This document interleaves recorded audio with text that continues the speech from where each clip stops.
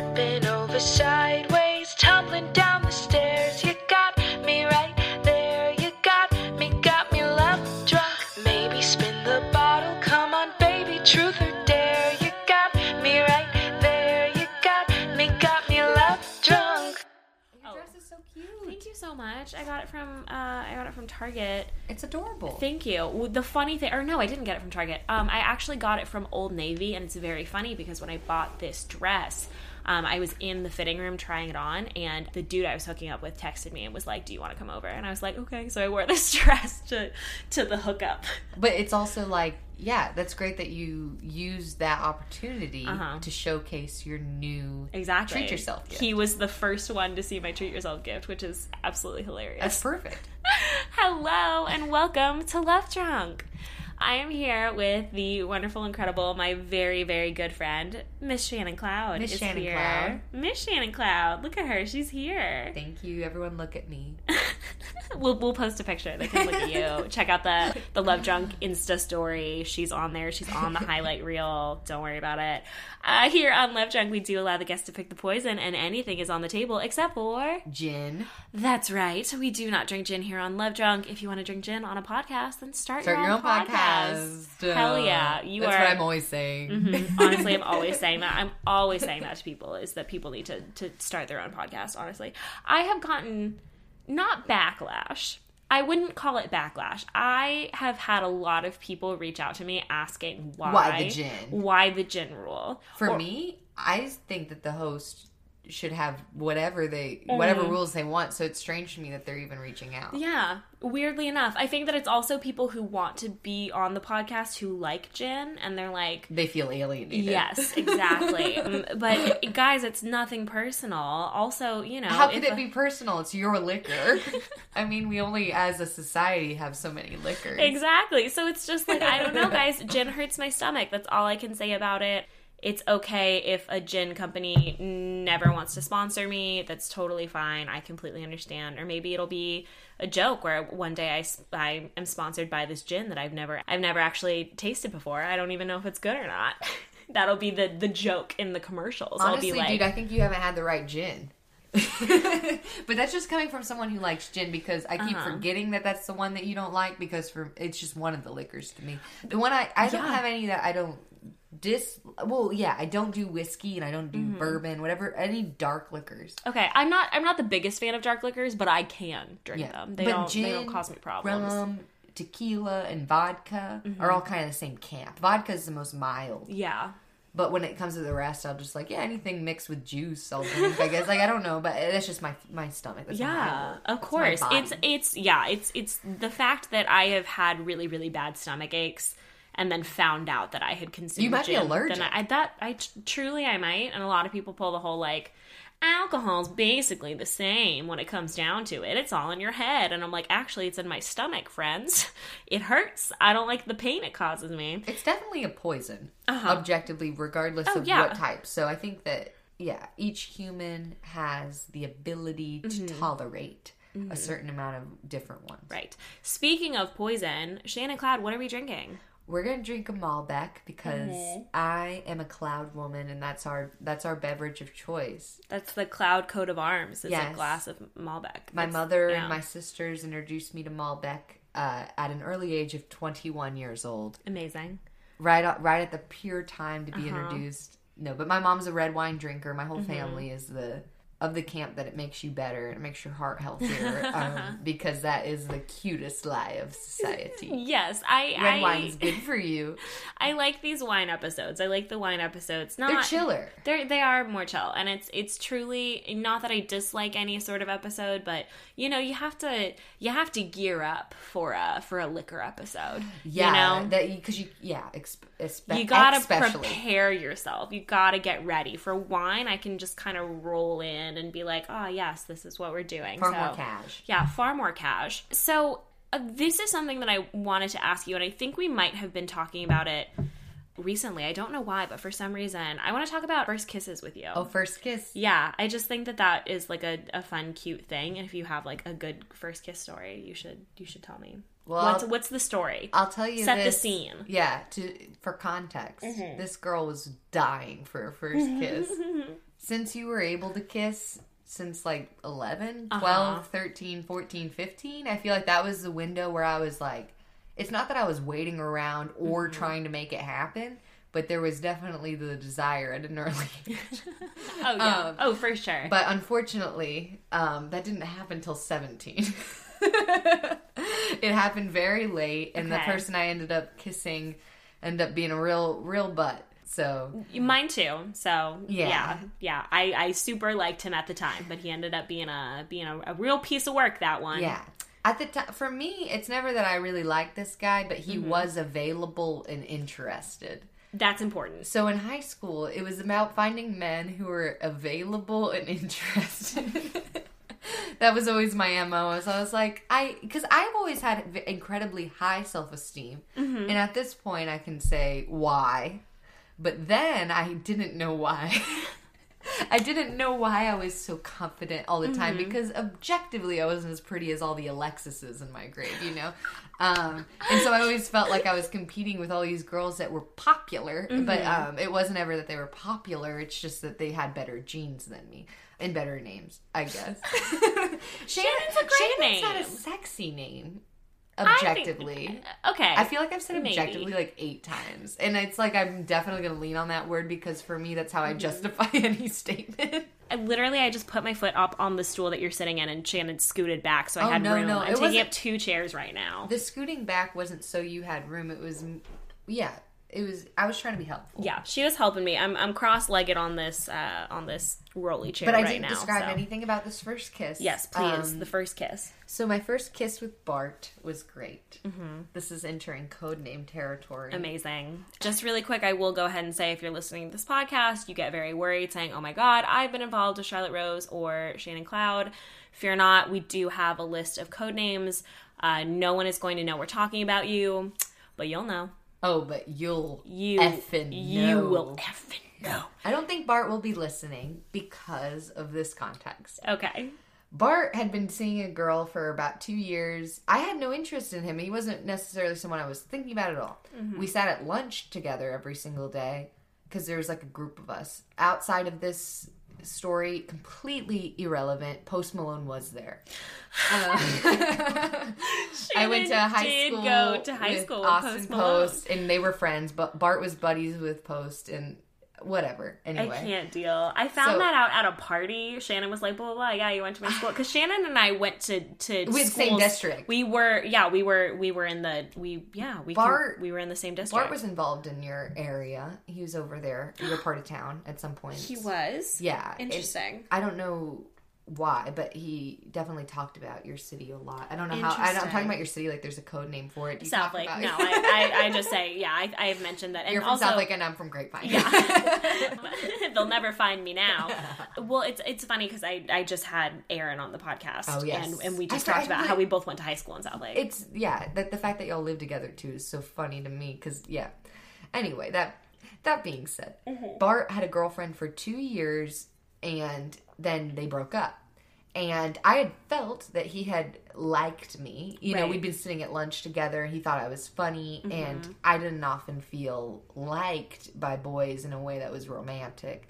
And so I thought that he had feelings for me. And so I think it was soon after they broke up, I was basically like, when are we going to hang out? Like, it was very implied. Okay. And then he asked me out on a date. And I was like, oh, what I have been waiting for.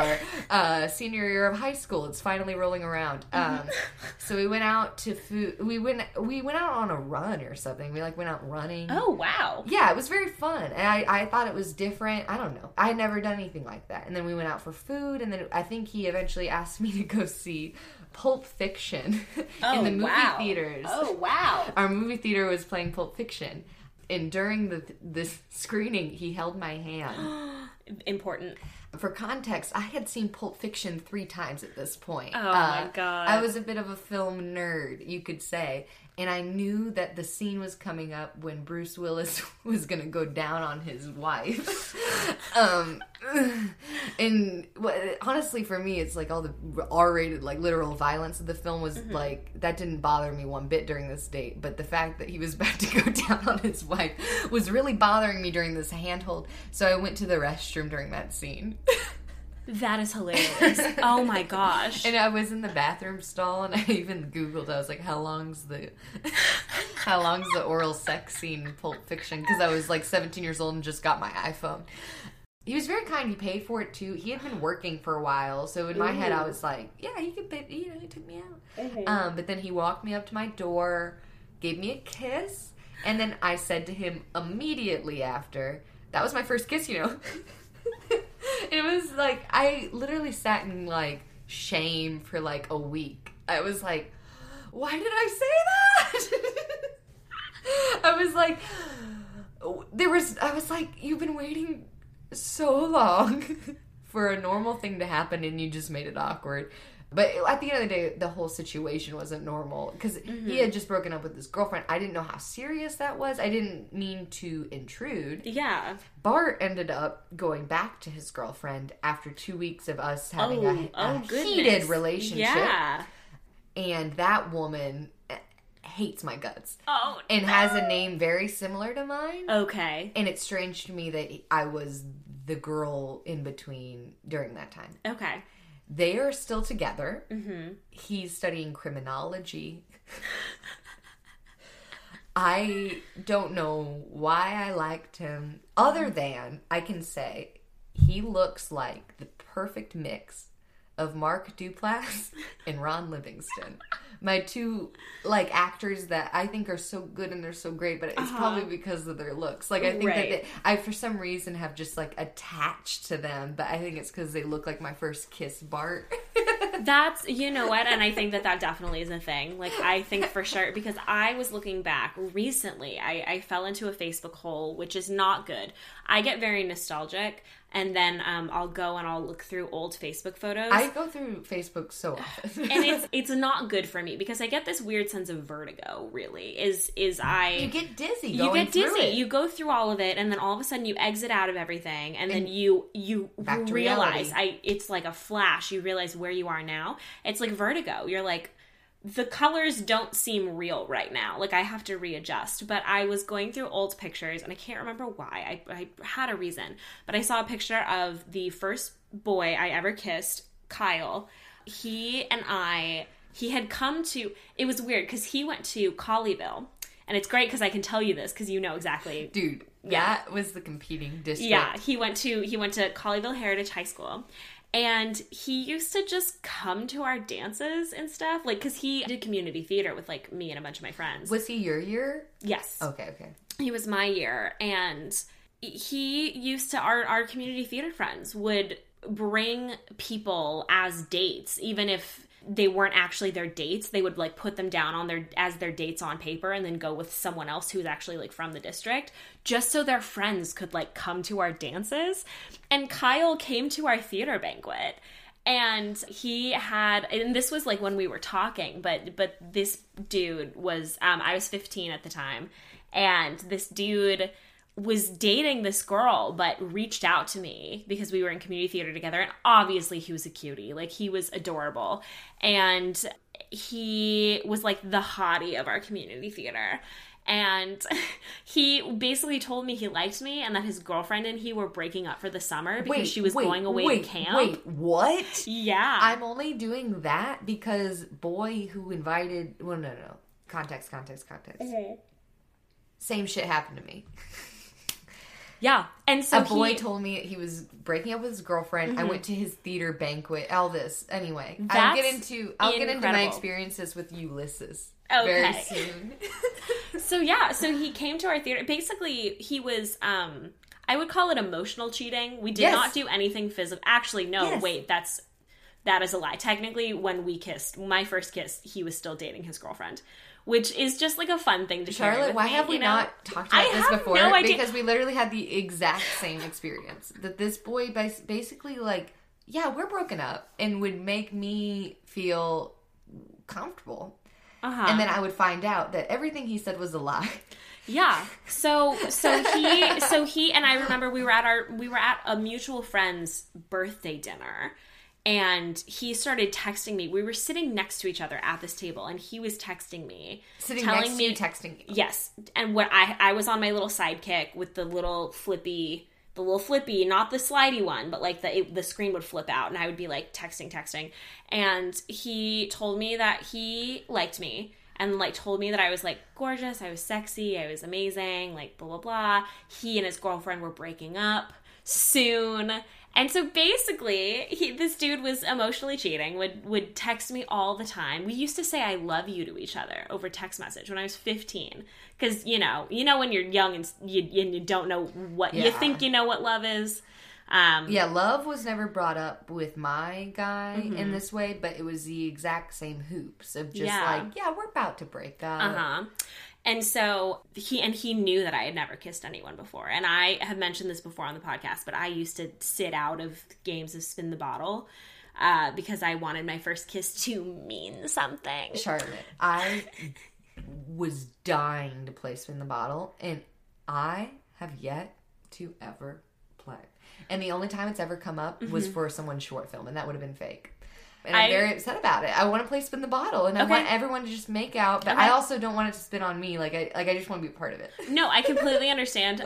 For some reason, the first year that I was at UT, kids are spinning the bottle a little more than these film kids. Oh my god. Oh yes. It was so strange because all of my friends were in the actor training program, and apparently they had a lot of enemies. Apparently, I didn't realize this until later, but a lot of people were not like thrilled with these new actor training program kids coming in. So they didn't have like a lot of friends in the department, and they were all sort of just like, they were sticking together, so they used to just like hang out in their dorm rooms, and I had a class with them, and I didn't know the drama because I had just transferred in, so I had no idea about anything. What's up? I literally just showed up and was like, hey, I'm happy to be here, like, been going to community college for 2 years, like, please accept me. Like, please like me. I didn't know I would ever act again, so I'm really happy that I'm here. And I went to community college because like my dad had passed away, financial stuff, figuring my life out. And then I got to UT and was like, and I get to act again? My dream? Get to go to school for acting? You felt so invigorated. I was just so fucking happy to be there. I didn't know there was any drama. I was like, BFA, BA, who the fuck cares? I'm here. People are so precious about titles. Yeah. And that's in those scenarios because people are auditioning and have this idea that means they're better, and it always just means they're different. Exactly. I really wish people could understand that it's different flavors. It's not different skill sets. Exactly. It's just not, I don't know. It makes me very mad. So anyway, we all used to just hang out in each other's dorm rooms, and I'm not kidding. We'd play Spin the Bottle, or we'd play Truth or Dare, and we'd play What Are the Odds. Film kids are way too bashful to get into that. No one would ever be in a group and be like, oh, let's play Spin the Bottle, and everyone would be like, I haven't had a first kiss yet. Like, it was a very freshman year thing to do for sure. Yeah. But I always joke around where I say, our freshman year we hung out in people's dorms and we were either making out with or slapping each other. Like truly, we were either like shitting on each other, making each other do the worst fucking things, like the worst dares, the most terrible dares we could think of, or we were making out. Dude, the film majors in a nutshell are the people who always answer truth. That's hilarious to me. Anyway, when I was in high school, I always sat out Truth or Dare, or I always sat out Spin the Bottle, and then I played Truth or Dare, but if anyone dared me to kiss someone, I'd say, no, I'm not going to do that. And thankfully, also very respectful, because they were all my friends. But this boy knew that I had never kissed anyone before. That was your first kiss? Truth or Dare? No. I'm saying I wouldn't kiss people, but because of that, he knew that I had never kissed anyone. Good. So then there was one time when we were talking, and it was a cast party for one of our community theater things. And we were talking, and we were like sneaky holding hands while watching a movie, and no one knew about it. But someone dared me to kiss him. They were like, I dare you to kiss Kyle. And I got all embarrassed. And Kyle goes, she doesn't have to. And they're like, no, she's got to do it. And Kyle's like, she hasn't kissed anyone yet. It's fine. And so, of course, he was like my knight in shining armor, because I was like, oh my God, I like him, and then you're being so nice to me. So we all went out in a group, and then we went to go see, Natalie makes fun of me for this because I found a diary entry and I read it to her about the moment Kyle broke my heart in two. And I talked about like, we went to go see Kung Fu Panda with a bunch of friends. And I mentioned that in this very dramatic diary entry. I was like, we held hands in the darkness of the theater during Kung Fu Panda. And she doesn't bring that up all the time, but every once in a while she'll poke fun at me. But anyway, we went to see Kung Fu Panda, sneaky held hands in the dark. And then all of our friends just kind of like happened to leave while we were like, oh, we're still gonna hang out, we're still gonna hang out, we're still gonna hang out, while kind of like eyeing each other like, we'll be the last ones here. We're hanging out. And then finally our last friend left, and I was like, oh yeah, my mom's about to come and get me. And we went to one of the parking garages. Just started did not even discuss this, just went to the parking garage and got on the elevator, and were alone on the elevator, and then we were like hugging, and then he kissed me, and he pulled away, and the first thing he said was, good first kiss. So I just think that that's funny parallels. But we had the opposite experience where I I just threw it on him. I was like, by the way. But it was also very clear. But that being said, yes. I've been very in the know about kissing since then. Me saying it that way made it awkward, yes, but the kiss itself was great. Yeah, I think that that's the thing that matters. I always felt like I've been a pretty good kisser. I haven't ever had any situation where I felt like I was in the wrong. But I do feel like boys, it feels like are it's just rolling the dice. You meet a guy and he's a 6, you meet a guy and he's a 1 at it. That it's just so, much of a gamble. It's funny you bring this up. I have talked to people about kiss compatibility. Yeah, it's compatibility. It's a compatibility thing for sure. And I don't know. I'm also a little, I've been drinking, so I can't super remember every single kiss I've ever had, obviously. Well, that being said, me and my dear friend Paige, previous guest on the podcast, go give it a listen if you're only tuning in for my episode. Whiskey Coke with Paige Smith, go give it a little listen. Whiskey Coke with Paige Smith, episode number, I don't know. 6, I think. 6, I think. We mentioned that I recorded an episode of a horrible pod, which I will also plug at the end of this, but she said that she was like, am I episode... And I was like 5 or 6, and then today I checked and it's 6. Anyway, continue. The reason I brought it up, me and Paige lived with our wonderful friend Hope, a wonderful comedian and actress that we all love and adore. And one time, they were all just up, writing down a list of all the men they've kissed. And I could not understand why I was so upset. I was like, why are they doing this? And I went in my room and I was like, why am I so furious about, I don't want to be in that room writing that list. I just don't like to recount the men I've kissed. I get very upset. Some women are very proud or maybe, able to objectively judge or rank, and I just, for me, it's each situation was so different, and my emotions were so caught up in so many feelings. I don't want to ever look back at once. Right. I don't think that I have kissed. I don't want to imply that I've kissed so many men that I just can't even remember. But also, keep in mind, theater kid, once the first kiss was out of the way, all bets were off. And all bets were off. I totally understand that idea. I like kissing people. If I'm drunk, I'll kiss my friends. It's a I don't know. I'm a kiss That's slut. The main difference between me and the theater kids, though, because I remember me and Paige going to a Mitch's party, another guest of the pod. Yes, Mitchell Allison, Four Loko with Mitch Allison. Yes, it was so much fun, and we went, and there was a decoration on the wall that said, "Fuck fake friends." And I had never been anywhere in college where I was like, this is funny. I was literally I would have never thought to put up a sign that says, "Fuck fake friends." And me and Paige took a photo underneath it. We're like, this is so hilarious. But at that party, all y'all were making out. Yeah. Theater kids are I was like, I'm going to go home.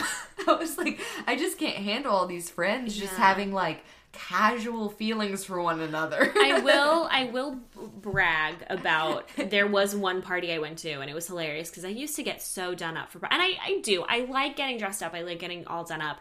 But usually I would go to parties legs shaved, ready to go, in case anything happened. And then there was this one party where I was like, fucking, I'm not going to shave my legs. I'm not going to hook That's up always with how anybody. it goes, is the time that you least expect it. And then I made out with two boys at the party.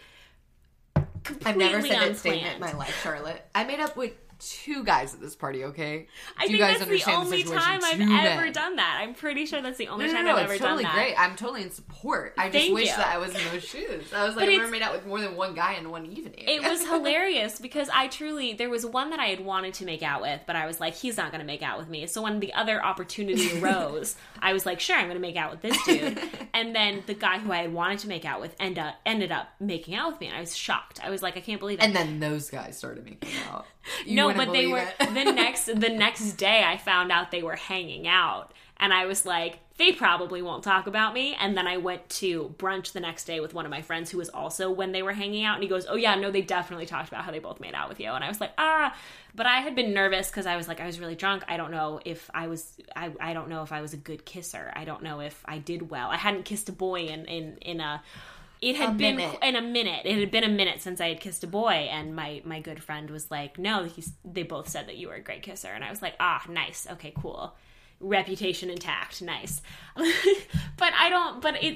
It's one of those things where if I had started when I was young and had just started kissing someone, I probably would have created a list. Now I don't think there's any point in going back trying to figure out how many people I have kissed. What you were saying made me think of none of this is love. All these are just like very surface level stories they have to say. But there was 2 guys that were really good friends named Vince and Adam. Okay. And I had a good time with both of them at one point in the same year. Okay. And in my head, I've literally been scratching my head. Have Vince and Adam ever talked about this? Have they ever just brought up, that night and you too? Like, I just want to know. I just want to know. And I've talked to them millions of times since. In between dozens, in between millions. Somewhere in between dozens and millions. I just can't believe that they probably haven't. Because I feel like it would have come up if they had. Yeah. But I think they don't know. That's the funniest thing. I think they're unaware of those situations that happen very close to one another. I very much... It's something that happens with me, I know, that if I find out that a guy, even if I think he's cute, even if...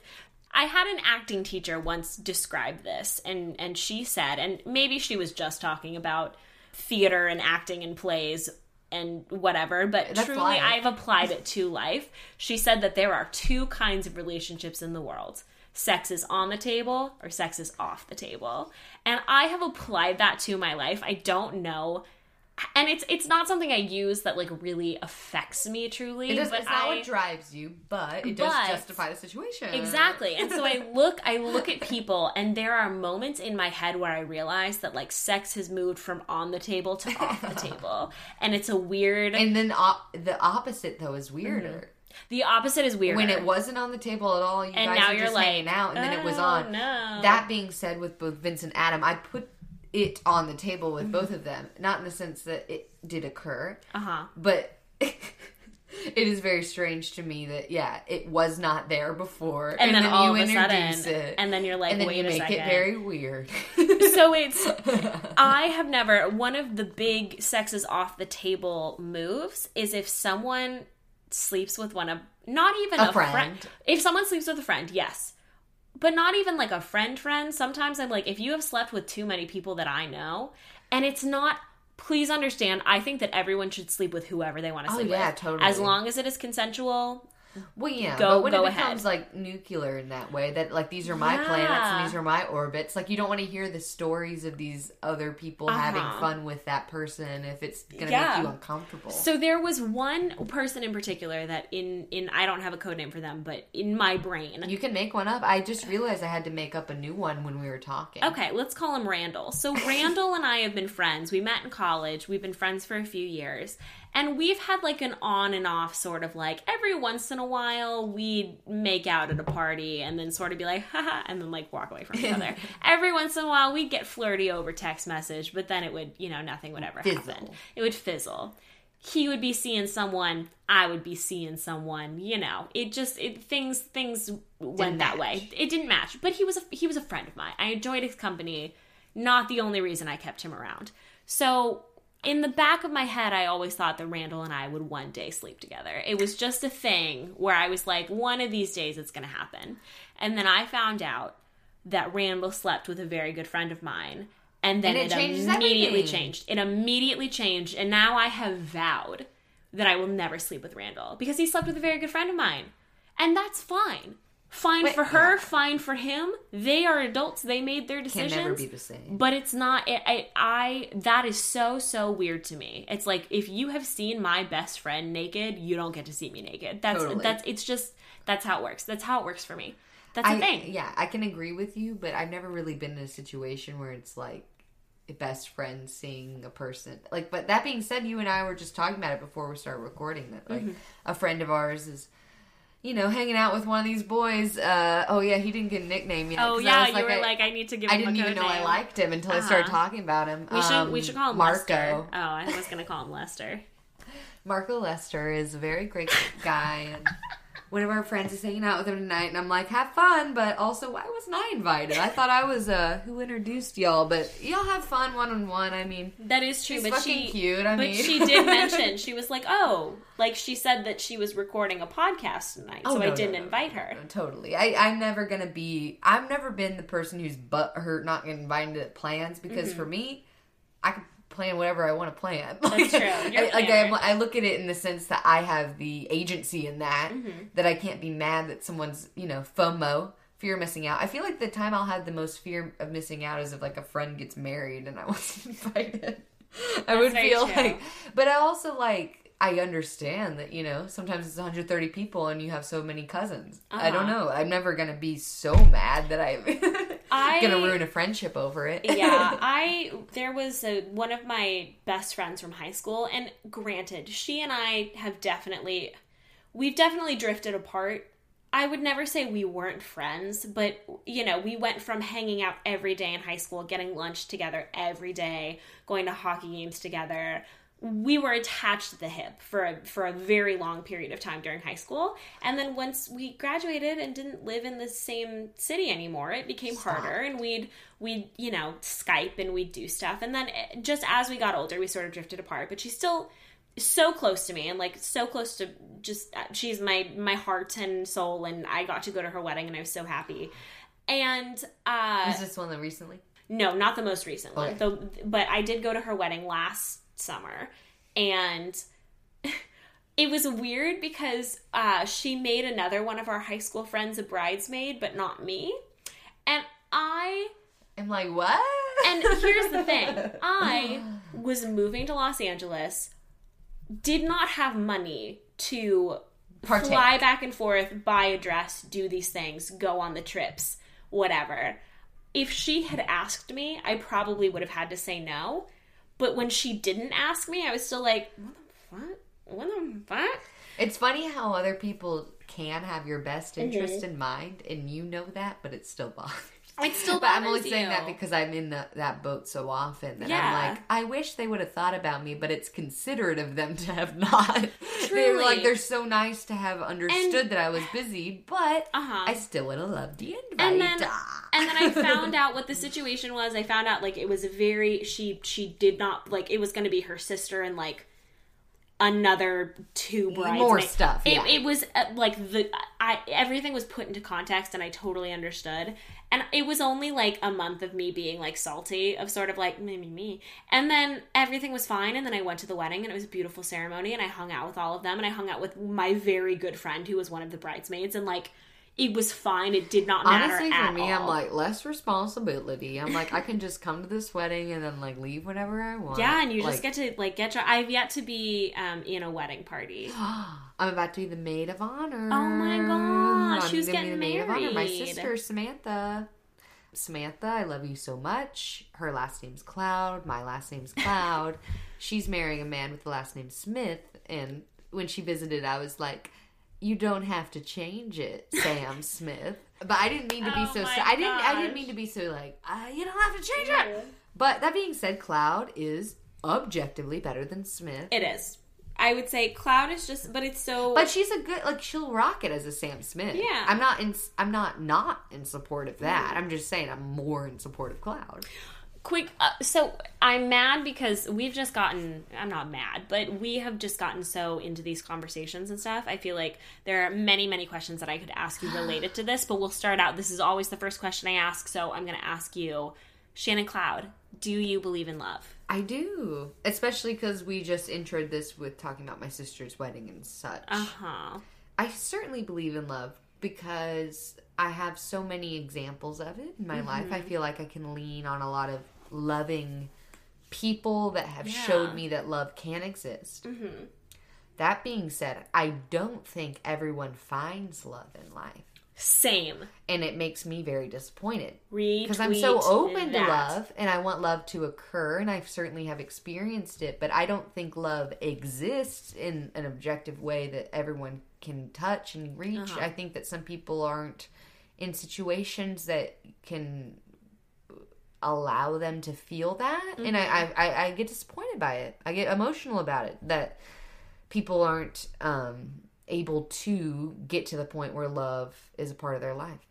So I don't necessarily think it's like a gift that everyone can have. That's the most cynical, saddest way. No, this whole I maybe just it's a fresh tell take. you, it might be a fresh take. This whole podcast was built on exploring that. Yes, this whole podcast was built on my idea of witnessing love and seeing love and knowing that it exists. Yeah, but and I felt it, and I feel it, and I could talk about it. Yeah, I talked about a lot of false romances.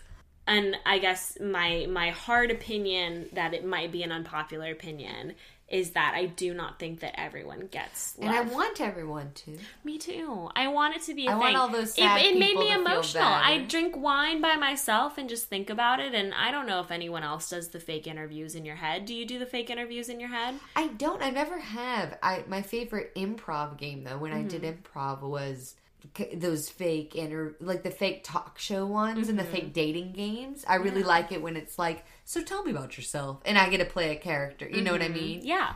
Well, and so the fake interviews for me, I like to play as a character, but not necessarily as myself. I play them as myself. I saw the funniest tweet where it was like levels of coping with trauma. I can't even remember this tweet. I just remember that the third level was rehashing your trauma, pretending you're being interviewed on a late night show. And I was like, that's me 100%. Ever since I was a kid, I used to do fake interviews in my head. In my head, for me, I've been watching those late night shows, especially Conan, I'd say, of all of them. I've been watching him pretty much my whole life. Craig Ferguson was the first one that I really watched. I like Craig a lot too. That was me as a kid, and my mom and I used to watch. My mom and sister and I used to watch the monologue together. Yeah. And then after monologue, sometimes I'd stay up late, but monologue was usually like, okay, I have to be getting to bed soon. Well, that being said, I think that the celebrity interview portion of it always felt false to me. When I was growing up, I'd always be like, whatever. Like, they're hitting the marks. Like, I don't know what it is. I love interviews and I love podcasts. I love people talking of real experiences. But I don't feel like it's very real experiences that people share in those settings. But it's just because so many eyes are on it, I guess. That's I don't know. very People true. don't want to be so honest. Well, but I feel refreshed by the celebrities and whatever, the actors, writers, producers that are on the show that are choosing to be honest, I think. But for whatever reason, I feel like they're being false for most of the part. I don't know. They're like, I took a selfie in the urinal with this guy. I just watched that, whatever. The guy who starred in 50 Shades of Grey. Oh my gosh. He Jamie was like, Dornan? Is that his name? He was like, I took a selfie right in the urinal. Oh my god. And I was pretty fucking blazed. That's what he said. No, he didn't say that on camera. He was like, I had like us. He said this. He was like, I had a few drinks. Oh but you know that's not true. Like, I was like, just, I don't know. People can't be. I would give money to see Conan O'Brien interview celebrities being themselves, because for me it's just so many like everyone's just hitting their marks. And I feel like so hard. Even the actors and actresses that everyone's like, oh my god, they're so real. They're so real. They're not above it. I think that even they are playing Most the character. Aren't. They're playing like Chris the character. Pratt. He's playing the character of a relatable. That's how I feel guy. about. That's how I feel about Jennifer Lawrence. Yeah. I've never once thought that she was authentic. Those are the two people at the top of their game that are able to play the game. Yeah. And I think that I think that they both can be authentic. I always benefit of the doubt that these people really do have like the best interest in mind. But it's so hard at that level. Those people in particular, when they're like box office, sold out tickets because of their name. and they're just trying to be their best selves. Like, it's, Well, I this think there's so much podcast- pressure. I started this podcast because I loved the idea of because people I want to be being Chris Pratt. I comfortable. want to be Jennifer Lawrence. Well, I want to be, I want to Authentic. create a space where people feel comfortable being their authentic selves. But now I've advertised this podcast more, and I believe that Love Drunk has just hit 3,500 total downloads, which is absolutely insane to me, because when I started this, I was like, hey, you know, if the only people who listen to this are my friends, then I'll be fine with it. Sounds like you have 3,500 friends, bruh. Yeah, and it's oh my gosh, it's nuts. And obviously there are podcasts. How long are with each a lot. episodes? Are we dwindling down? Every episode is about an hour and a half, so we record Okay, anywhere okay. from an hour 40 to. We're still going strong then. Yeah, we're still going strong. So I started this thinking if only my friends listen to it, then I'll be fine. And then it ended up getting more followers, and then I ended up creating the Facebook page and doing the little videos and posting those and trying to get it out there more. But it is a little terrifying, because I sort of realized that this is kind of my diary going out to the world. When you said that earlier, you were talking about your diary. I never kept a diary. I'm curious what I thought at that age when I was so anxious and worried and ready. I didn't write, I called it a diary entry. I didn't have a book. I used to... You type and stuff. You Yeah. keep the words. Well, that's a Well, diary. I used to have like legal pads, and Oh my anytime, God. it was hilarious. My dad was an attorney and also a hoarder, so we had. I'm not kidding, guys. We had hundreds of legal pads that my dad had just like hoarded. And it's very low level, not like our house was in. It was funny because he had my mom. I would think and that all legal pads are pretty standardized. Yeah, of course. I'm not thinking bougie legal pads. I'm thinking regular old legal pads that he would just take from the office, thinking like, oh, we could use these. And it's funny because in my brain I do the same thing where I'm like, I should save this box, and my mom's like, we'll get another box. I'm like, damn, you right. But he had my mom, so fortunately he had grown up a poor boy in Indiana, so he saved everything. And it was funny because my mom would talk about he'd save boxes, he'd save legal pads, he'd save everything. And then when he wasn't home, or when, you know, he was asleep, she would go and throw all these things away. Or, you know, recycle them, whatever, give them away, put them in the Goodwill bag, throw them away, etc. So she kept him from like saving all these things. So he had 100 legal pads, and I used to get these legal pads, and I would, anytime I was feeling an excess of emotion, I would write it down, sign it, date it, and then save it. And so I have all of these moments in my life, which is great. I wish I had kept more of a diary, but it wasn't, I could never keep up with it because I thought having a diary, writing about the mundane things of everyday life, I wasn't about that. For me, when I was in middle school trying to keep a diary, because I thought that was so cool to do at the time, I would be caught up in trying to name my diary. I always had like Dear Kitty or like Dear Maria. Isn't that what like Anne Frank named her diary? Kitty? Yeah, that's a great thing to bring up. No, I'm kidding. I did not know that. No, that's actually very funny. I could be totally wrong, but for some No, I reason think that's I thought right. she, okay.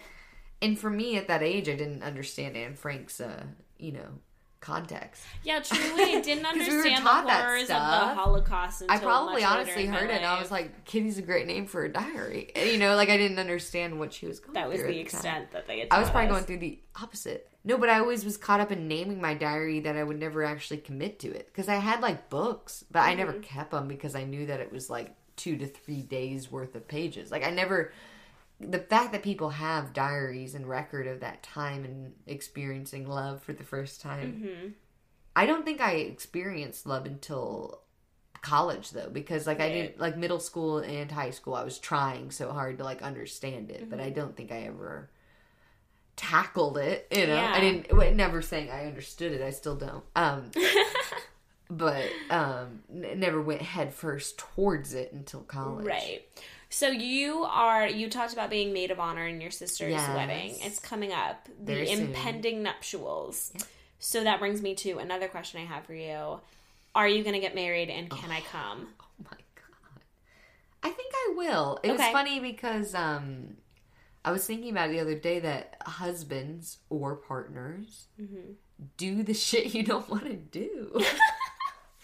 Like, that's kind of the partnership of life, that, like, you don't have to do it alone. Uh-huh. Whereas before I used to feel, very open to the, lifestyle that we're at right now. I feel like as a society, we're redefining everything. We're trying to find new ways to make marriage make sense again, all that. That being said, it can be as simple as making your partner who you marry and pay taxes with do the shit you don't want to do. Yeah. So I'm not saying I'm trying to find a partner who's very, very into finances. But that being said, I don't understand it. And I would really like to never understand it and have them take care of our bank account. I don't know. I just think that love can exist in that realm of rationality. Yeah. I think that marriage would occur after that's been settled. Right. And I can't remove that element of it. That being said, I can find the idea of finding a partner, not getting married, and actually love existing that's true and real and beautiful. Yeah, I think marriage will only occur if it's very rational in that way that I'm like, I see that we bring these strengths to the table, Steve. But back to your wedding. Do you have any ideas in your head of like what you would want for your wedding or not? That's like you don't have to, but not one, because I plan events. That's kind of my main thing. And when it comes to having had planned events, that in my head, it's like, what's the next event? And I know for a fact a wedding isn't anytime soon. So it will come up and maybe I will be excited about it when it happens or it doesn't. But I just find I was in middle school and my friend's mom was like, Shannon, you should plan weddings. That should be what you do. She basically just told me that at age 12. She was like, I think that you should be a wedding planner when you grow up, but you just I've always been very organized? Type A. Right. I've always been planning my fucking birthday parties to the most detailed moment, and the list mattered, I'm like, I'm not gonna invite Morgan. That wasn't even a code name. I'm like, I'm not gonna invite Morgan because she made me mad that one time. I'm like, I'm not gonna invite her. Oh my god. But my friend Jennifer's mom was just like, you should plan weddings when you're older, and I'm like, thank you. And then it's honestly, since then it's my wedding's never really been a part of that plan. It's I've always been planning events and things since, but I don't have any there's not one idea I have that I have to stick to. I don't, because if it happened, I'm just so much on this string of I could cut this cord and it's never going to happen. But if it does, it'll be a budget wedding and I'll make the most of it and all my friends will have fun because it's literally my entire mission in life is making sure my friends are having the most fun they can have. That's very true. But I don't think it would be because of my wedding. It's because I'm planning the event where they're eating food and dancing. That's very true. I just don't get caught up in the that part of it where it's this is my special day. Shannon's a giver. I'm too much of a giver. You were talking, I listened to Jordan's episode yesterday where y'all talked about your love language. Yes. And she said acts of service. And mine is gift giving. Yes. Which is very strange. It's a strange love language to have because you were just always thinking about other people's interests. It's funny because the other day I was at your apartment. It was when we went out and you were not able to go out for whatever reason. You weren't home on Friday. Yeah. And we were drinking at your apartment. And Paige, your roommate, our good friend, she was like, yeah, we have these as mixers. I think this is Shannon's. And Nat and I were both like, Shannon would want us to have this. And it wasn't even us trying to be bratty, trying to be like, oh, we can have it. It's okay. Truly in my brain, in my heart of hearts, I was like, if Shannon was here, she would give this to us. Because it's literally that's all I've been working towards is that my friends understand that you can do whatever the fuck you want. That's literally my entire message. But also, we appreciate it. We would never take you for granted. We would never just be like, oh, I can walk the fuck all over Shannon. People don't walk all over me. That's not it. I'm not truly a pushover, but I do want everyone to have the best time they can possibly have. Earlier this evening, I was like, oh, there's this dude that I might be interested in. Shannon was like, I'll make it happen. I'll set it up. I'll do it. And I was like, oh my god, classic Shannon. But that's a specific situation. Thank you. Yes. That being said, I do like to involve myself in people's love stories. I told Paige earlier, I was like, I do a good job of setting people up, but I've never successfully done it. No one's there's no lasting relationships. No, it doesn't stick. But I do a good job of putting two people together that are interested, and it works for whatever, 2 to 3 weeks. Like, I don't know, I'm very short term in my ability to Cupid. Well, it's also funny because I do this thing where I'm like, yeah, I'm interested in this person, and then you, like, put me in a room with them, and I'm like, nope, abort mission, nope, never mind. Like, I just get so, like, but that didn't happen the last time it out. happened. The last time I introduced you to somebody, it worked perfect. Do you want to go through it? Are we going to talk about codename number 4? That is true. So Shannon did introduce me to a comedian whose name was codename number 4, and I texted her. We were at this show. Yes, she texted me. She was like, "What?" And I was like, "I'll introduce you after the show." Uh-huh. He was a cute boy, and I texted her and said I have a crush on him, and she said I'll introduce you after the show. And then but then it was like moments of hesitation where I look at her and I look at him, I look at her, I look at him, and I'm like, I don't know. Yeah, well, I didn't know if it was actually going to happen. And she was like, go talk to him. And I was like, oh, I know, I can't. And so instead I stood 5 to 6 feet away from him and said, so how long are you in town for? I'm very bad at that. But then that drew him into the conversation. And then we started talking, and it works perfectly. And it was so natural after that, and I could not wait for each update because I was like, wait, what? Okay, so that very awkward intro worked. Unfortunately, it didn't go anywhere because hey, I think he that sucks, but he doesn't suck. He's fine. It's just you could look at it like the book's closed, or you could look at it like the book's open. For me, the book could be open, but I don't want you to. You can close the book. Like I'm putting the agency in your hands. I've closed the book because I've got a lot of spite in me, and so if he was in town and tried to hit me up, and he's not in town. He's not in town, but if he was in town and was like, "Hey, I'm in town," I'd be like, "Sorry, who is this?" Because I did delete his number. I deleted his number because drunk me can't be trusted, and I was gonna text him and be like, if you didn't want to see me again, like, I just don't trust myself. I don't know if I ever would have sent that, but I'm not kidding. Drunk me is a monster, and she... Sounds like a good podcast. Oh my god, yeah. Drunk me is a monster. Drunk me is a monster. The perfect soundbite. Yeah, and so I go and do stupid things like add people on Facebook and slide into people's DMs and watch Snapchat stories that I shouldn't, and, Watching Snapchat stories that you shouldn't, Instagram stories that you shouldn't, I'm like, if you have the time and patience to thumb through the hundreds to thousands of people that watch your Instagram stories, something is up. I'm like, but I guess some people are trying to avoid people and are maybe seeping through that just to find that one name and be like, but I just think 100%. That, but for 100%. me, I'm always checking up on who's watching my Instagram story. Oh, really? Always. Just so you know, hey, if you listen to this podcast, if you watch my Instagram story, I will know. And if that's too crazy for you, then whatever, that's fine. But there was this one dude who I thirst followed on Instagram. Straight up. What's a thirst follow? That's just like, I was following Desire? him. Yes, I was following him attempting to one day slide into his DMs. But it was this guy, and I was drunk, and I had no inhibitions, and I released my inhibitions as Natasha Bedingfield told me to do. I released my inhibitions.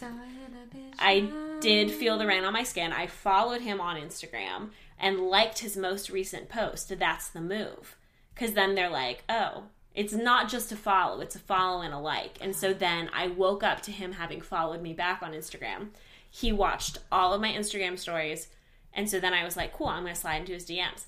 But then he left me on red when I tried to slide into his DMs, but continues to watch all of my Instagram stories. What the fuck? Sounds like somebody who didn't even recognize the fact that they read that message. Honestly, I come from the camp that if people have not responded, they are in some situation in which they can't respond. Like, I don't know, but that's just me leaving the ball outside of their court. I look at it like I'm playing tennis, and I just toss the ball outside the gates, and they're running into traffic to go pick up that tennis ball, because that's what happened in Grapevine in South Lake, Texas. Is that we'd always throw the tennis ball outside of traffic. I just don't put any pressure on other people to respond. That's the part of, like, courtship that's, like, strange to me, is that I don't ever, like, I don't fret over a no response. You know what I mean? That being said, the last time we met up and talked about love, I was very caught up in somebody not responding to me. And that was new. Because I don't ever really worry about that stuff. And so it was very new to me. Be like, why hasn't he texted me? Well, see, and it's, so I can give people the benefit of the doubt if it's just a conversation. If it's just me being like, oh, what are you doing? Blah, blah. Different. Yeah, if it is a direct question, because with codename number 4, I had tried to start a conversation. He hadn't responded. And I was like, you know what? He's busy. He's doing shit. He's in town for a limited time. He's seeing friends. I texted him and said, hey, would you want to get together this week? And that was what he didn't respond to. And so at that point, I was like, okay, he's ghosting me. So I don't ever think of people as, like, ghosting or people as just, like, straight up, you know, like, I never closed the door until I ask a direct question about... And what and the word relationship is so heavy, but I mean, like, anybody has you and I have a relationship because we are friends. So it's anybody you relate to. It's a relationship. Well, I look at it as connection because I often don't really define it in terms of friendship, relationship. We're friends, yes, but I'm like, oh, we connected. Okay, so connections. The time where I look at it and go, you are not interested in this connection any longer, is when I ask a direct question about, like, can we go out again? Or not. Or not. There have been times where I've texted dudes being like, I really like you. I hope that's okay. Or, I really like you. I would like to see you again. Yeah. Because I am a very emotional girl. Yeah. I am very in touch with my emotions. My mother taught me to use I feel when you because statements. I speak very openly about these things. My mom didn't ever encourage it. See, it's so sometimes, and I was just talking to, it's hilarious, I'm bringing up all these friends that were on the podcast. Chance Stewart, first episode of the podcast. Great. I think this is like a great way for if you're just listening to mine because you're such a big fan of mine. You should go listen to Chance's, you should listen to Jordan's, you should listen to Madry's, you should listen to Paige, Natalie. You should listen to all these episodes. They're all our friends. They're all great. We wouldn't be friends with them if they weren't great. But Chance was talking to me about how he's a very, like, live out loud person. He is. I'm pretty laugh out loud myself.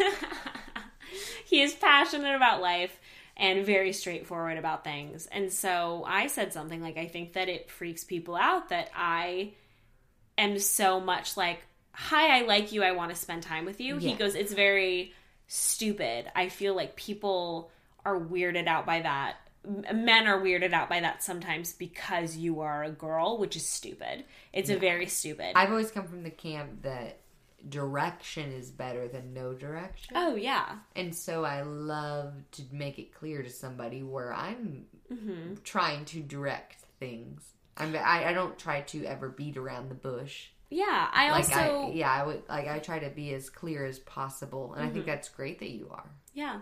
I also, and it takes me a little while, and I do get nervous when I talk to people or text people, and if I have friends around, I'm like, what do I say to this? Like, what do I respond? Like, how do I, because you always try to be on your best behavior in the beginning, but once it gets to the point, like Bumble Boy, I've never had a point where it's like, I'm going to be, like, sloppy, though. What is it, the best behavior at the beginning? Like, I feel like I'm best behavior on a daily basis. Like, that's true. But I think that in the beginning, I always try to seem like cool girl. Like, not too eager.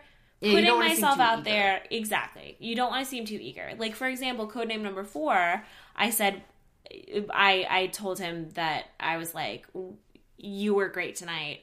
When's your next show in LA? And then I was talking to my friends and I was like, would it be too much to say, I can't go to this, but I'd love to see you again? Yeah. And they're like, no, that's good. Like, that's just, it's not like, I don't want to immediately ask you out after I messaged you once. Like, that's weird. So you want to seem cool, aloof. But then once I had been dating Bumble Boy for like a while, once we had been talking and seeing each other, a few weeks in, I was like, hey, I understand that you're busy. I know you have stuff going on, but I like you and I want to spend time with you. And so it's more of, I wouldn't do that. Maybe, I don't know.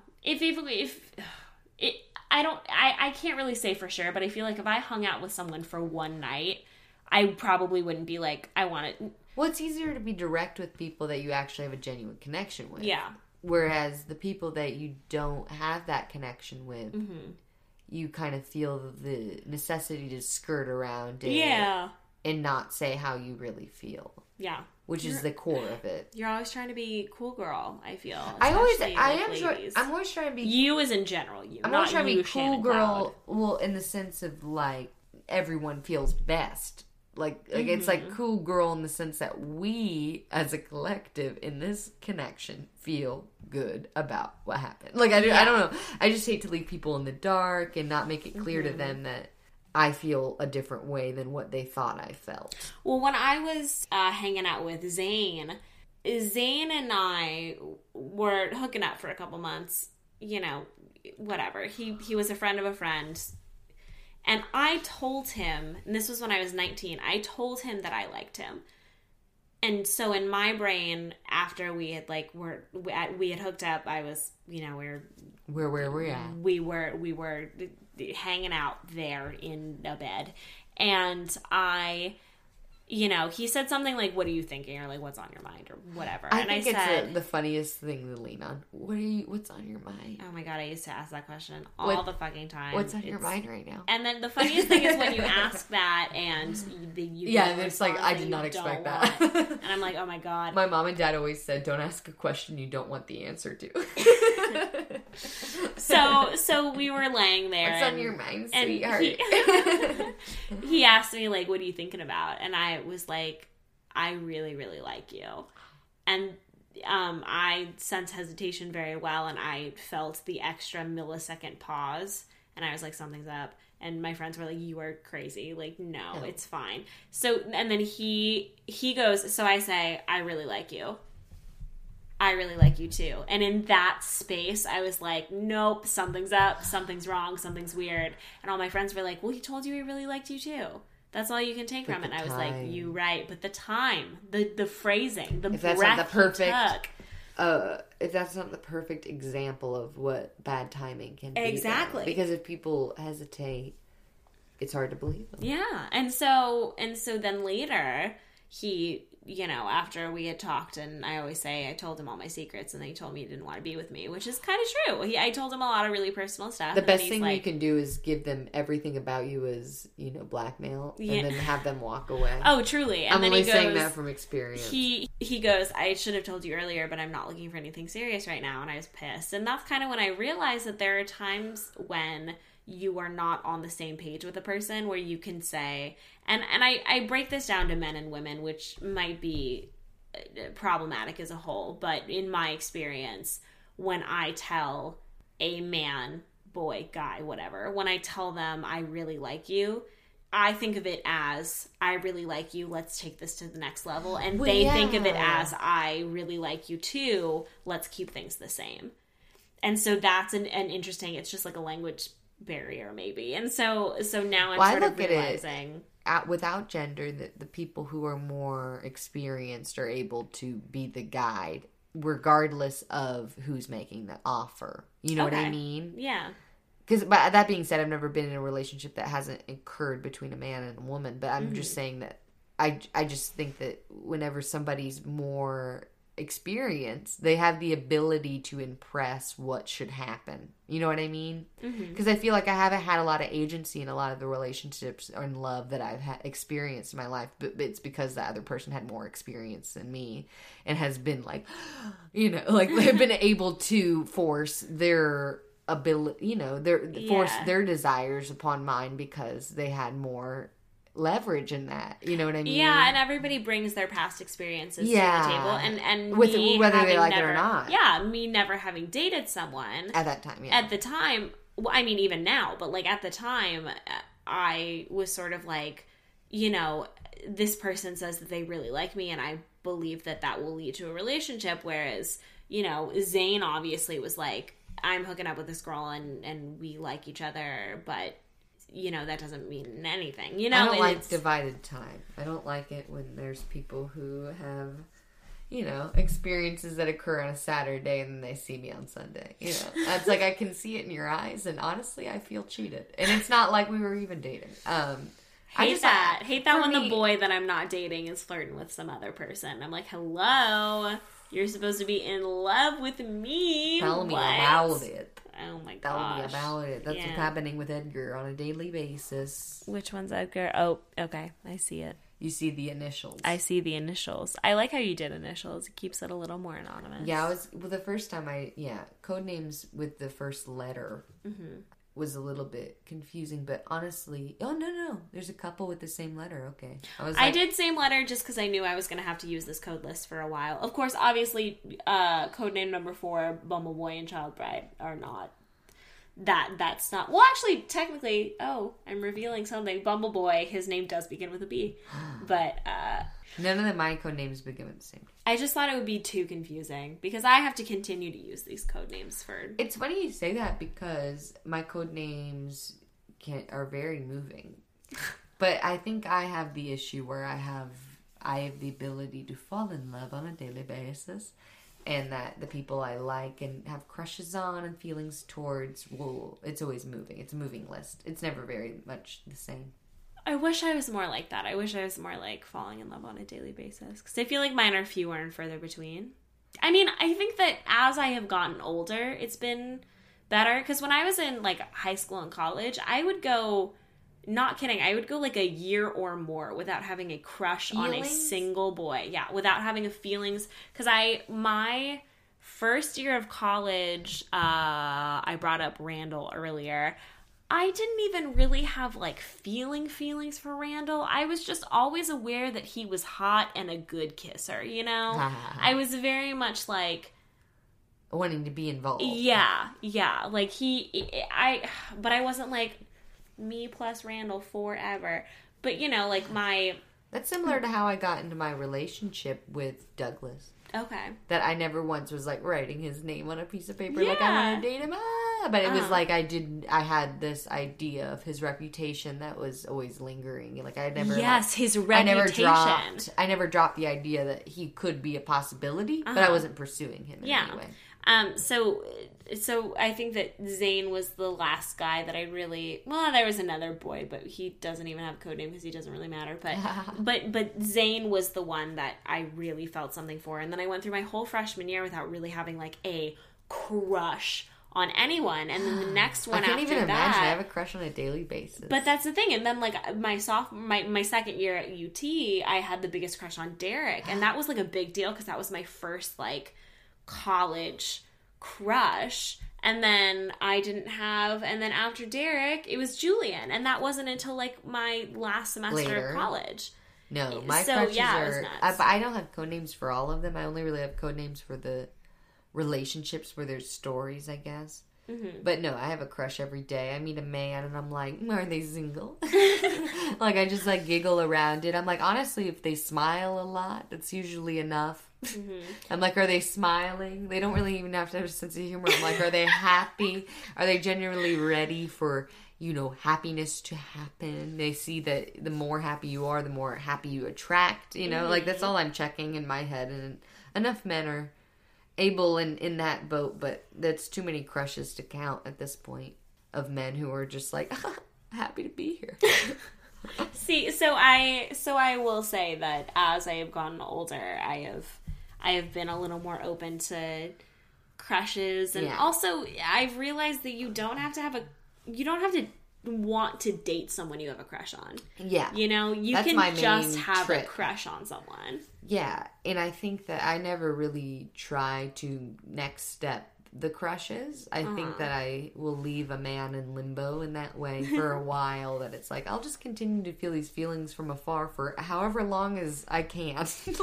I'll just like let that star burn out later. My last job in Austin, I had a crush on a guy, and he was my work crush, and I filed him under work crush. Yeah, work crushes are hard. Work crushes only work if you... I think that there are exceptions to the rule, obviously. I feel like 99% of the time, nothing should happen between you and a work crush. Because then that ruins the work crush. I want to be the 1%. Everyone wants to be the 1%. Everyone wants to be the 1% of you have something with your work crush and then it turns into a relationship. One of my friends who worked at the same job had a baby with the guy. She like hooked up with someone from work and then they ended up having a baby and now they're together and they're very happy. So do believe that work crushes can work, but I feel like 99% of the time all my work crushes have been 100% delusional. They're never going to work, but the fact that they're there and have all of the features that I find attractive are enough for me to be satisfied. Like, I'm like, I know that it won't exist outside of these walls, but I will continue to daydream. I have had, so my most recent work crush, I mean, the recent work crush I had at the last job that I worked in Austin, I never thought about him when I wasn't working, unless I was like, you know, talking to other coworkers that knew about this work crush. I never thought about him when I wasn't working. But if I came in and saw that like I wasn't working with him, I was like so mad just because I was like, fucking, how am I supposed to spend the day, you know? There were times where I'd pick up last minute doubles because I like would want to see him. And it was so stupid. He was such a jackass, but he was always like so nice to me and like we'd flirt and it was just fun. And he had a girlfriend, like a serious girlfriend. That's the thing that I found is the most challenging in those ways is that some men have a relationship outside these walls and are trying to play with you because they can. And they think they can, and then they make you mad in the process. Yeah. That's example number one of Cameron, my most recent crush. Uh-huh. I think Cameron has stuff going on outside of work. But it's so interesting because I would look at it and I would be like, if I was his girlfriend and I knew about like the things that he would... I can't get in the girlfriend's head. That's funny that you brought that up in that way. Well, yeah, so... If I was his girlfriend, I'd be fucking pissed. That's the thing, is I would be pissed. And he never... I want to make it clear, he never said anything explicit to me. Like, he never made me feel uncomfortable in any way. I look up and down. I had the, I'm standing next to you and your bod looks good, check out. And then I Googled, does this man have a girlfriend? I Googled it.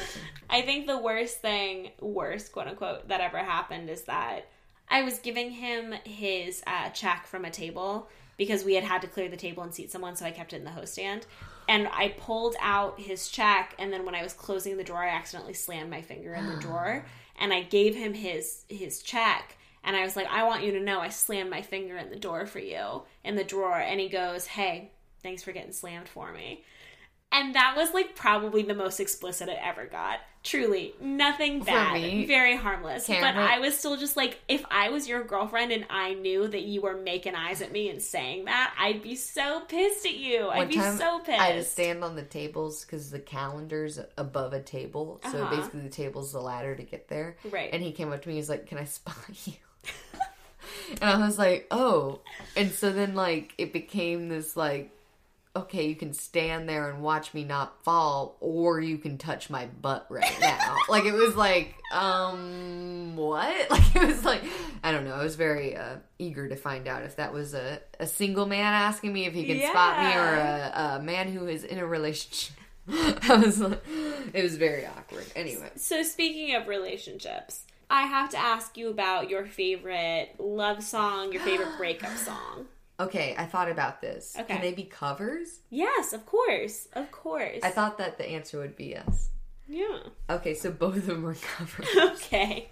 It's very silly, but I will say the original and the cover. Okay. My favorite breakup song is I Will Survive. Okay. I used to have a karaoke machine that had however many songs, and on it was I Will Survive and Love Shack. Oh my gosh. And those two songs were my favorite freaking songs to sing. And my friend recently was helping me through my breakup, and she was like, have you heard of I Will Survive by Cake? And I was like, no. Like, I was like, I don't know what you're talking about. And then I played it, and I was like, oh my god. Like, it's like the freshest take on this old song that I used to love and admire. I knew every word to it, and it was so invigorating to me. Like, I listened to it with fresh ears, and I was like, I don't know. I Will Survive is really powerful, very well written. Okay. And I was very happy to, and the Cake cover is just so dang good. Dang, I'll have to listen to that. I haven't heard it. I Will Survive. No, I will send you the link. Please do. But my favorite love song is When I Get You Alone. I don't like the Robin Thicke version as much as the Glee cast version. Oh my god. With Darren Criss. Okay. Darren, I watched a Harry Potter musical. Same? Before Whoa. there was 500 views on the video. Damn. Someone went to college with the person who was the producer or whatever in it, posted on Facebook in 2009, when I was on Facebook since 2008, if that says how early Facebook was at that time. And they're like, look at this college musical. And I watched the whole thing twice in a row, and I was like, what did I just watch? Like, I literally woke up like, and Darren Criss became like the love of my life that night, and the fact that he got as many opportunities as he has since has been astounding to me. I think when he was on Glee, it was amazing. I think I watched a Harry Potter musical. It was this summer before my junior year of high school, which would have been like, it was early. It was 2008 or 2009. It was 2009, yeah. So I wouldn't say it was one of the... I wouldn't say that I was one of, like, the first by any means. I did watch it. I don't mean to. No. I totally understand. Because I heard Somebody That I Used to Know by Gautier very early on, before it was playing on the radios. That's one of those songs that I didn't have anyone I used to know when I listened to it. Oh, same. And now I have so many people I used to know. You know, what's funny is that my brother and sister at 2 different times. My brother was engaged at one point. When that song was at the height of its popularity. Somebody I used to know. Yeah, so he had an engagement that had broken off. So he had asked her to marry him, and she said yes, and then a bunch of stuff happened, and they ended up breaking off their engagement. And what was so interesting to me is that my sister had also just ended a relationship that was a casual relationship, I guess. Like, she wanted it to be something more, but then the girl was like, I don't think we're compatible. And on 2 separate occasions, I was in the car with my brother and with my sister separately. Just me and my sister, just me and my brother. And both of them, when Somebody That I Used to Know came up on the radio, my sister was like, oh, this reminds me of this girl for this reason. And then my brother was like, this reminds me of his ex-fiance for this reason. And they were 2 totally different reasons, but they both related to the song. And it was hilarious because I loved the song, but there was not a single person that I used to know, you know? I didn't have somebody that I used to know. I totally know so many people I used to know at this point. I can list all their code names right now. I don't know. I think that's the hardest thing about me and breakup songs, is that a lot of them are very maybe relationship oriented, to the point where it's like, you used to do all these things, you used to blah, blah, blah. And I was like, no, I mean, like, we were never actually dating. Like, I need a song about the person. I Will Survive is very good in that way, because it's far more about what you're thinking rather than the actions of the other person. Okay, cool. Because I think that song, I Will Survive, is like, it gets in your head. It's very well written, because it talks about how you're feeling rather than how that person made you like, feel. Oh, remember all the things that we used to do? And it's like, okay, we didn't do any of these things, but... Yeah. You know, those songs stink whenever it's so... Yeah. Something that, you know, all relationships and love are very complicated. And I do love the universal truths of a lot of Motown in particular. Like the era of when it wasn't about selling hits and people and icons and social media and all that, when the songs were spoke for themselves, that it didn't have to be about relating to everybody, but it did have to do with, you know, the empowering truths of life. I think a lot of love songs, I think that before nowadays, are very able to pick up on the nuance of how you feel and not make you feel as little. Fucking Kesha songs and stuff now, I'm like, I just don't know what's going on. I think that a lot of new music is very, very personal, which is great, and I do love it. Like, I do love the song All Too Well by Taylor Swift. However, it is so detailed and so specific. Yeah, it's like I don't live on a yacht. Well, it's just so specific to her relationship, where it's like, yeah, we're driving down the street and we're dancing in the refrigerator. Out of style. We'll never go. I dated Harry Styles. You know, so it's but All Too Well is very specifically, like, it's so detail oriented. Understand, I think that the lyrics are so beautiful, and I do love that song so much. But the first time I heard it, I was like, how am I supposed to relate to something so fucking specific? And, you know, maybe I'm also at fault because I write spoken word poems that are so fucking specific to particular people. But they're also blown up so far out of proportion where there are some times where I'm like, I never want the person who this poem is about to hear this poem because I am specifically dramatizing it for this poem, and you weren't that important to me, but it would be weird if I wrote a poem about, like, and I kind of feel a little bit this way. Poems are very, like, I feel so much this way, you know? I don't know if that makes sense. I do understand. That being said, I've never written any poetry. I didn't think I could ever write poetry, and then I just did it. That's not the attitude to have. I feel capable of doing it. I just haven't applied myself in that way. I definitely want to get versed. I was meaning to borrow some books today from a friend that was moving into her new place. I was like, I'll borrow some books when I'm doing that. I forgot. But I want to read more poetry because I think it will help, I don't know, it will complement my interests in rap. That was my main logic, is that when I'm listening to music, I really, really like listening to rap. Okay. Like Cardi B right now is very much my top played.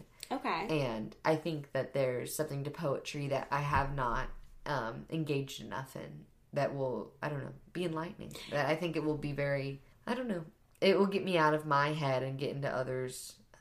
I love rhythm, I love rhyme, and I think that poetry and rap are very important and powerful in that way to make you feel less alone and make you feel fucking good with these sick beats. Yeah, I did have one person say they listened to a poem that I had written, and they were like, Charlotte, you could have bars. And I was like, what? And they're like, you could, if you applied yourself, like, you could have bars. And I'm like, no, I couldn't. What's a bar? Like rap, like verses, basically. They're like, you could have bars.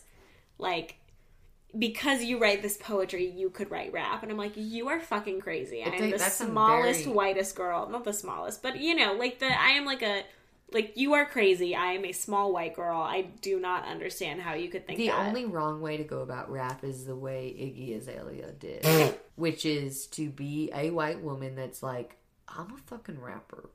So in my head, you can be whatever you want to be, whoever you are, if you have the desire to and the ideas to back it up. Effing go for it. I love it how I half censor myself. Half the time I'm saying fucking, and half the time I'm saying effing. Dang, damn, darn. I love saying, I've started saying this more, where I'll say gosh darn heck, like as a joke. And then in, you know, the next sentence I'll say,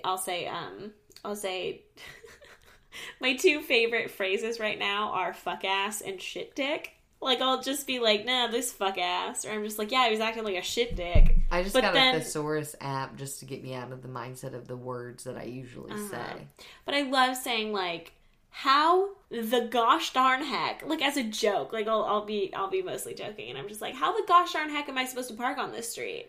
Or like, how the gosh darn heck do you want me to go 30 miles over in the speed limit in this intersection? Like, you're honking at me as if gosh darn heck, I'm not already going like 15 miles over the speed limit. Damn hell. Yeah. God damn hell. My mom is very anti, like, taking the Lord's name in vain. Yeah. She's pretty liberal, but she doesn't like it when I say Jesus Christ, or she'll be like, Jesus has nothing to do with it. I'm like, okay, you're right. Or goddamn. She doesn't like goddamn. So I've started saying GD. Just for her, I've been saying GD since high school. And then, honestly, to stop myself from saying, like, goddamn. Sometimes I say good damn. I'll say good damn or GD or gosh darn heck. For me, I know that if God is up there, he's damning something. So who am I to be judged for describing that? The thing that I'm describing could be the thing that he's damning. God damn all those sinners. Yeah. So now that we're talking about damning all the sinners, I do have a final question for you. The final question. My final question for you is, Shannon Cloud, what does love feel like? What does love feel like? Love feels like you can tell that person anything. What's that feeling, though? Because it's the action. Love feels like, yeah, it's like you don't have any tension in your muscles. I don't know. It's because I feel like I've been pretty tense since, because I've been very much out of love. I don't really... Yeah. I have love for all the friends I have out here. I have love for the situations I've been in, but I haven't been in love since I moved to Los Angeles. And I've been very like, oh, I just need to relax my back. automatic, you know? Like, I just, with love, it's just like you don't have extra stress in those muscles. Mm-hmm. And you don't have to go to the gym. Because the person who loves you, you know. They love you no matter what. They love you, you know what I'm saying? No, I'm not trying to get fit to fall in love again. But I am saying I'm trying to get fit so that my back isn't in as much pain. Oh my gosh. Because you're just so relaxed. You can sleep on that person and it not be painful. You know what I mean? Uh-huh. I think it's just the ability to be fully relaxed and not, you know, bring extra stress, the stuff of the day out, you know, into the environment with that person because you're in love and you don't have to be bogged down by other things. You have a weightlessness, an ability to fly, and it's beautiful. I've had love before. That's and it was good. It fizzled out and one of them fucking ruined it. By lying to me for a few months, but ooh, whatever, Douglas. If you're listening, whatever, Douglas. You know who honestly, you are. Douglas, you know who you are. What you said reminds me of this thing that Jordan used to have us do before. I was in a play that she directed, and it's a move where you you stretch your arm. I need to ask her exactly how to do it because I've kind of forgotten it. You stretch your arm one way and take 3 deep breaths, and then you put it up and put it. You move your arm in this position, and then after you're done, your arm is so relaxed that if you look at your shoulders, one is up so much higher than the other, and you realize just how tense your shoulders are. I'm so tense. Yeah, and so I feel like when love comes back into my life, mm-hmm. I'll be like, Charlotte, let's record the pod again. Because right now I'm definitely in limbo. Uh-huh. I haven't felt love in a while. I feel that it I know it exists. And I'm excited for my sister's wedding, and I listen to your pod. It gives me strength. Oh, that's so sweet. Well, I love the pod because I get to talk to people who are in love, and it's beautiful, and then I get to hear people that are in the same boat as me, where you're just sort of in this limbo of will I ever find it? Yeah. And that also, you know... That being said, yeah. I know that if you have the desire to, you will. Mm-hmm. It's very, I don't know, challenging, in my opinion, to not find love. If you're looking, it sure as heck will present itself. I don't know. That's just how I feel. That's the optimism in me that it's if you want to fall in love, I don't know, put your arms wide open, you know, go on one of those dating apps and figure it out. I don't know. I just feel, I'm not saying I'm ready for love in any way, but I do know that it does exist, and if you're looking, it is possible. I'm, oh my gosh. There's been a while where I've been, honestly, since after Codename number 4, I'm I gotta fucking take a break for a while.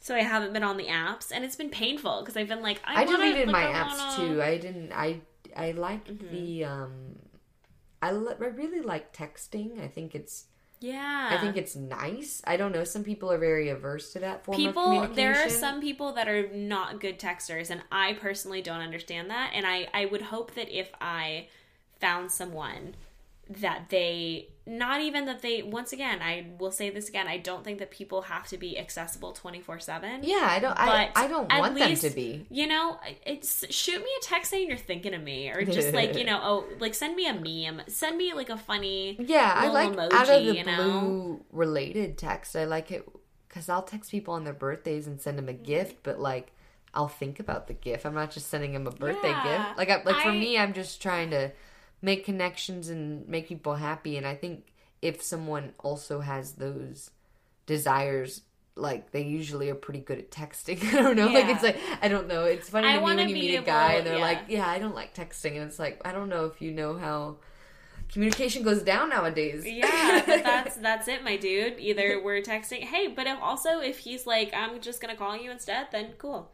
Great. Yeah, if there's no, I like communication just in general. That's why texting I'm open towards. Yeah, but if they're oh, I'm not gonna communicate, I'm don't. I love I don't that. Like that. That's my favorite red flag is when a guy's I don't know how to communicate. I'm I don't know how to continue this conversation. My favorite red flag is I'm just so busy right now. That's the worst red flag. I read through a few. I was very naive recently. But now I feel better than ever, and ability to read those red flags. Yeah. I put the glasses on. I took the red fucking pill, and I'm ready to I'm ready to understand this man. I love it. This man movement.